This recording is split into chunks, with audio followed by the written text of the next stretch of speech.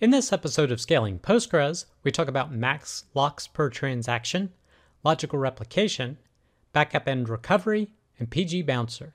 I'm Preston Jameson, and this is Scaling Postgres, episode 95.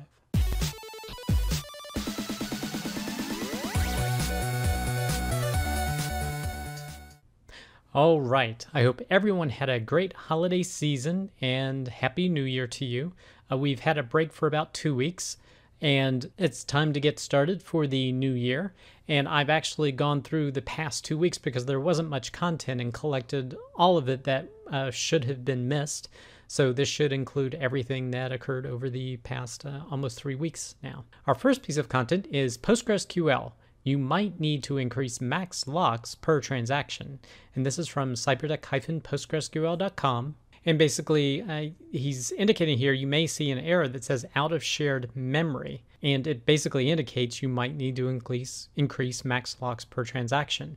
And he shows you where you can actually see this. If you generate 20,000 create table statements to create that many tables, and you use this generate series function to be able to use these statements and create all these tables.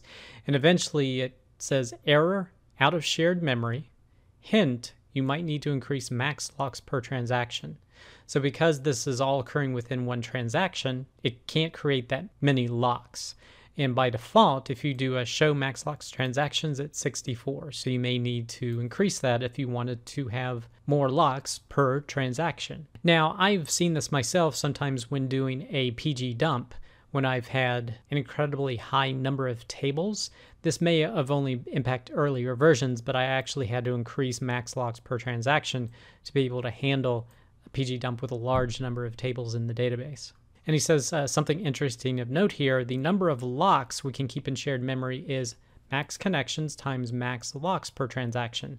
Keep in mind that row level locks are not relevant here. So for example, doing a select all from a table with a lot of rows for update, these row locks are stored on disk and not in RAM. So something to keep in mind. Now, he also mentions here, if you want to see what kind of locks are in action, you can use the PG locks table. So he discusses that, how you can query it to find out what locks are present. Now, another issue that you may see this for is if you're doing partitioning and how it can relate to this out of shared memory error. So he used this code to generate 1,000 partitions, and then simply querying the parent table is going to hit all 1,000 partitions, and you'll see in PG locks that it generates over 1,000 access share locks trying to pull back all the data for all of this. So this is something else that could hit that limit of max locks transaction. So great blog post talking about max locks per transaction, as well as the out of shared memory error that you may see in your installation. So definitely a blog post to check out. The next post is recovery.conf is gone in PostgreSQL 12, and this is also from cyberdeck-postgresql.com. And basically this follows on with a number of other posts that we've seen where version 12 has gotten rid of recovery.conf. You now do those configuration changes in the postgresql.conf file. So now instead of the recovery.conf file being present, you either have two signal files, a recovery signal file that tells Postgres to enter normal archive recovery, or a standby.signal file that tells Postgres to enter standby mode. And they go over some different considerations here. And basically your backups don't really need to change, but restoration processes need to change, as well as how you set up replicas now, because these will be impacted by these changes. And he also advocates use of the postgresql.auto.conf file, because that's something set by alter system commands and generally is what's happening with PG-based backup now. And he says if you do use third-party software, here are the particular versions of PG Backrest, PG Pro Backup, and Barman that you should be using that support PostgreSQL version 12 and its new recovery scheme or recovery process. So yet another post to review if you're making the transition to PostgreSQL 12, and then what changes you need to make with regard to recovery or your replicas. The next post is actually a YouTube channel where they've posted updated presentations for PG Day Paris. So this is the PG Day Paris YouTube channel, and there's about 8 presentations here that they posted for what happened in 2019. So if you're interested in some video content, definitely a link to check out. Another piece of video content is logical replication in PostgreSQL, and this is from the Enterprise DB YouTube channel. And they're basically talking about what is logical replication and how to set it up, how to use it, and all of those sorts of things. Now, this is a webinar is about 54 minutes in length, and it's about the 12-minute mark where it really starts into the meat of the presentation. But definitely, if you're interested in logical replication, this is a presentation to check out. And the third piece of video content is actually a webinar. You forgot to put the where in delete, which implies you've probably deleted a lot of data you didn't mean to. So this talks about descriptions of database backups, the type of backups you can take from PostgreSQL server, basically logical-based backup where you're backing up objects, or physical-based backup where you're backing up the raw files and how to do that. Different use cases for backups, disaster scenarios, and what are the best ways to recover from them. So, you didn't put the where in the delete statement, or server hardware has crashed. What are some different ways to handle recovery scenarios and things to consider when taking backups. So again, this is about an hour in length webinar. So if you're interested in this content, definitely check it out. And you can click the link here to go ahead and register, and you'll get immediate access to the webinar. The next piece of content is PostgreSQL connection pooling, part 2, Pgbouncer. So this is a second post about Pgbouncer and its use as a connection pooler.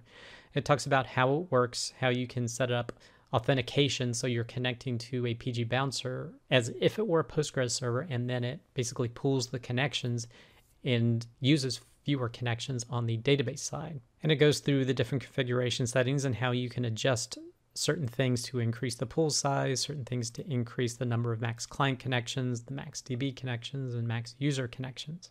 So it has this representation here. Basically, you keep more live connections open here using fewer database connections. Now, it'll use fewer as long as you're using certain pooling modes. So the most popular pooling mode is transaction mode, where each transaction will run on a separate Pgbouncer connection. There's no guarantee they're all going to be running on within the same session. You can achieve that with session pooling mode, but again, that doesn't let you use fewer connections on the database server because it's a 1-to-1 ratio. One session on Pgbouncer, one session on the database.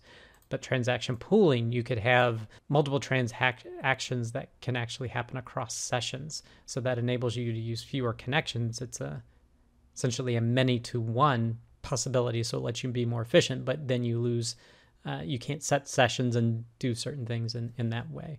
And they also have a statement pooling mode, which is also popular. But generally, the configuration is done using transaction pooling. So they go into discussions about why you would choose Pgbouncer over some other solutions, and then what can Pgbouncer not do, basically high availability or failover that you may be able to get through things like a pgpool. So if you're interested in learning more about Pgbouncer, this is a blog post to check out. A next one related to Pgbouncer is, can Pgbouncer handle failover to a new machine? And this is from the enterprisedb.com blog. And they talk about Pgbouncer and how they have set up things, but EDB has a tool called the failover manager that uses a virtual IP capability. So with being able to have a virtual IP address and then flip that out, you can do failovers. So presumably some of the things that Pgbouncer cannot do, they mentioned here, you could use a tool such as the EDB failover manager to be able to do those sorts of things, have a bit of a seamless failover. And they discuss and show some of that here. So if you're interested in using Pgbouncer, these have our 2 posts that you may want to check out. The next post is dblog, a generic change data capture framework. And this is from the Netflix tech blog on medium.com. And this is a new CDC, or a new change data capture tool called dblog. So it basically monitors the log files from different database systems. They talk about MySQL, PostgreSQL, MariaDB. So it does support PostgreSQL right now. And it looks for changes to the data and then streams those elsewhere for, say, applying to a data mart, a data warehouse, or you need to kick off some sort of processing.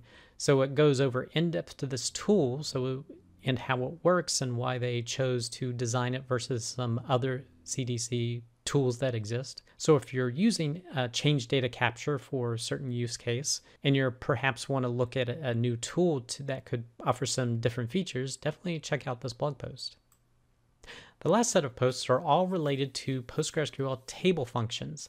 Now, by table functions, they're referring to functions in PostgreSQL that would actually return a table of data. So this goes over an introduction about what they are, how you can use them, the different ways that they can be configured. Now, they're just functions, but they return essentially a table of data.